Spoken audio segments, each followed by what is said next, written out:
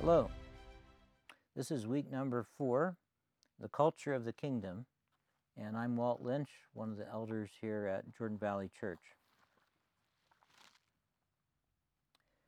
The subject we're going to be looking at is the church's views toward money and power.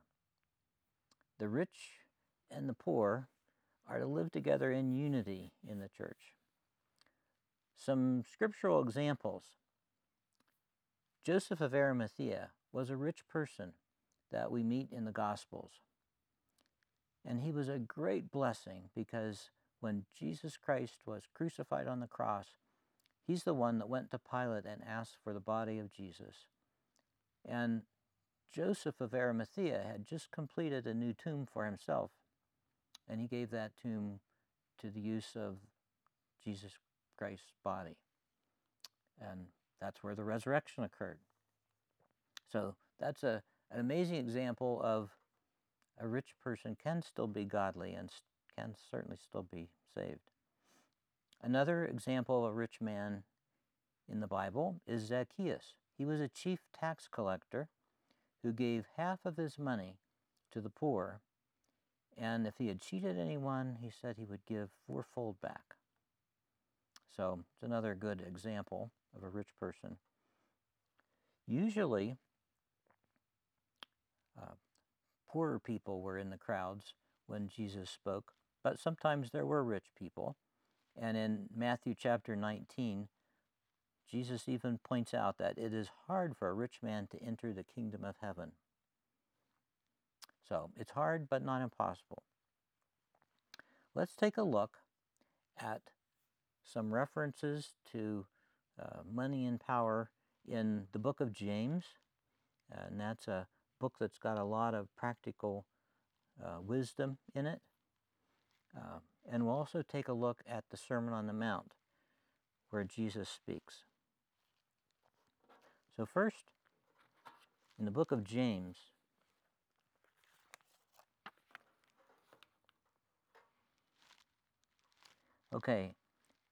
believers in humble circumstances ought to take pride in their high position, but the rich should take pride in their humiliation, since they will pass away like a wildflower. For the sun rises with scorching heat and withers the plant. The blossom falls and its beauty is destroyed. In the same way, the rich will fade away even while they go about their business. So this is to say, if you are a poor Christian, that's okay. Take pride in your high position in Jesus Christ. And if you're a rich person, take pride in your humiliation and think, not very much longer of life and I'll die. And all of my wealth stays down here. And so it's a good thing to remember that their inheritance isn't what they have on earth, it's what's in heaven. Another verse from this same book of James, chapter 2. My brothers and sisters, believers in our glorious Lord Jesus Christ, must not show favoritism. Suppose a man comes into your meeting wearing a gold ring and fine clothes, and a poor man in filthy old clothes also comes in.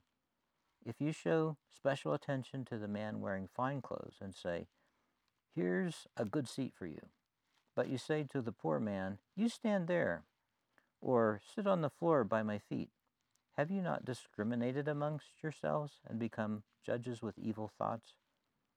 Listen, my dear brothers and sisters, has not God chosen those who are poor in the eyes of the world to be rich in faith and to inherit the kingdom he promised those who love him? But you have dishonored the poor. Is it not the rich who are exploiting you? And are they not ones who are dragging you into court? Are they not the ones who are blaspheming the noble name of him to whom you belong? So if you really kept the royal law found in Scripture, love your neighbors yourself, you're doing right. But if you show favoritism, you sin and are convicted by the law as a lawbreaker. For whoever keeps the whole law yet stumbles at just one point is guilty of breaking all of it.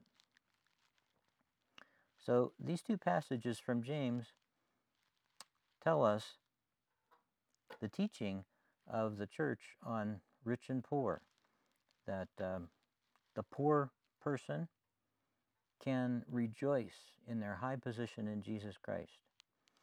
And a rich person can in humility recognize that his hope is in Jesus Christ, and his hope is in the inheritance that waits him in heaven. To look at some Sermon on the Mount, that's found back in Matthew. And we'll take a look at a couple passages here. Matthew and chapter 6. Do not store up for yourselves treasures on earth, where moths and vermin destroy, where thieves break in and steal, but store up for yourselves treasures in heaven, where moths and vermin do not destroy, where thieves do not break in and steal. For where your treasure is, there your heart will be also. So, the Sermon on the Mount is spoken by Jesus on a mountain, probably. And he's saying, where your treasure is, your heart will be also. And our treasures, whether we're rich or poor, our treasures are to be in heaven. And then, to continue that, on verse 24, no one can serve two masters. Either you will hate the one and love the other, or you will be devoted to the one and despise the other. You cannot serve both God and money. So this is an admonition to all of us that our focus needs to be serving God. Another passage in Matthew, in the Sermon on the Mount, therefore I tell you, do not worry about your life, what you will eat or drink, or about your body, what you will wear. Is not life more than food, and the body more than clothes?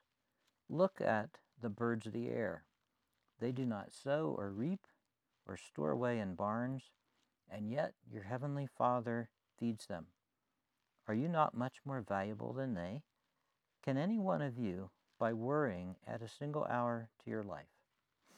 Why do you worry about clothes? See how the flowers of the field grow? They do not labor or spin. Yet I tell you, not even Solomon in all his splendor was dressed like one of these.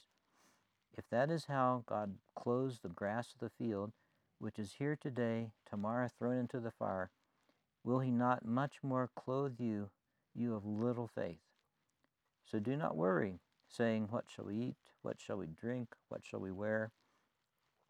For the pagans run after all these things, and your heavenly Father knows that you need them. But seek first his kingdom and his righteousness, and all these things will be given to you as well. Therefore, do not worry about tomorrow. Tomorrow will worry about itself. Each day has enough trouble of its own. So, in these passages from James and the Sermon on the Mount, we're given great wisdom in this whole subject of money and power. We're told not to show favoritism to the rich or to turn away from the poor. We're told to love our neighbors ourselves. And we're told to seek first God's kingdom and righteousness. And we're told no one can serve two masters, that we need to serve God. And we need to not worry and be anxious and not be running after trying to find riches or more than we need. So That's the church's views toward money and power.